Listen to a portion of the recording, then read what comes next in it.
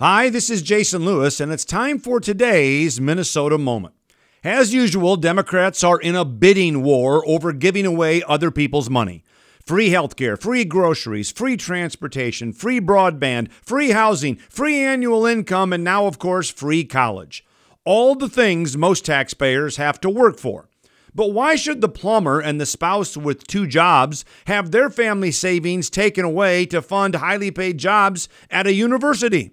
Why should hardworking families be forced to subsidize a costly and broken higher ed system which produces far too many graduates who've yet to master something as basic as personal financial management, like balancing a checkbook?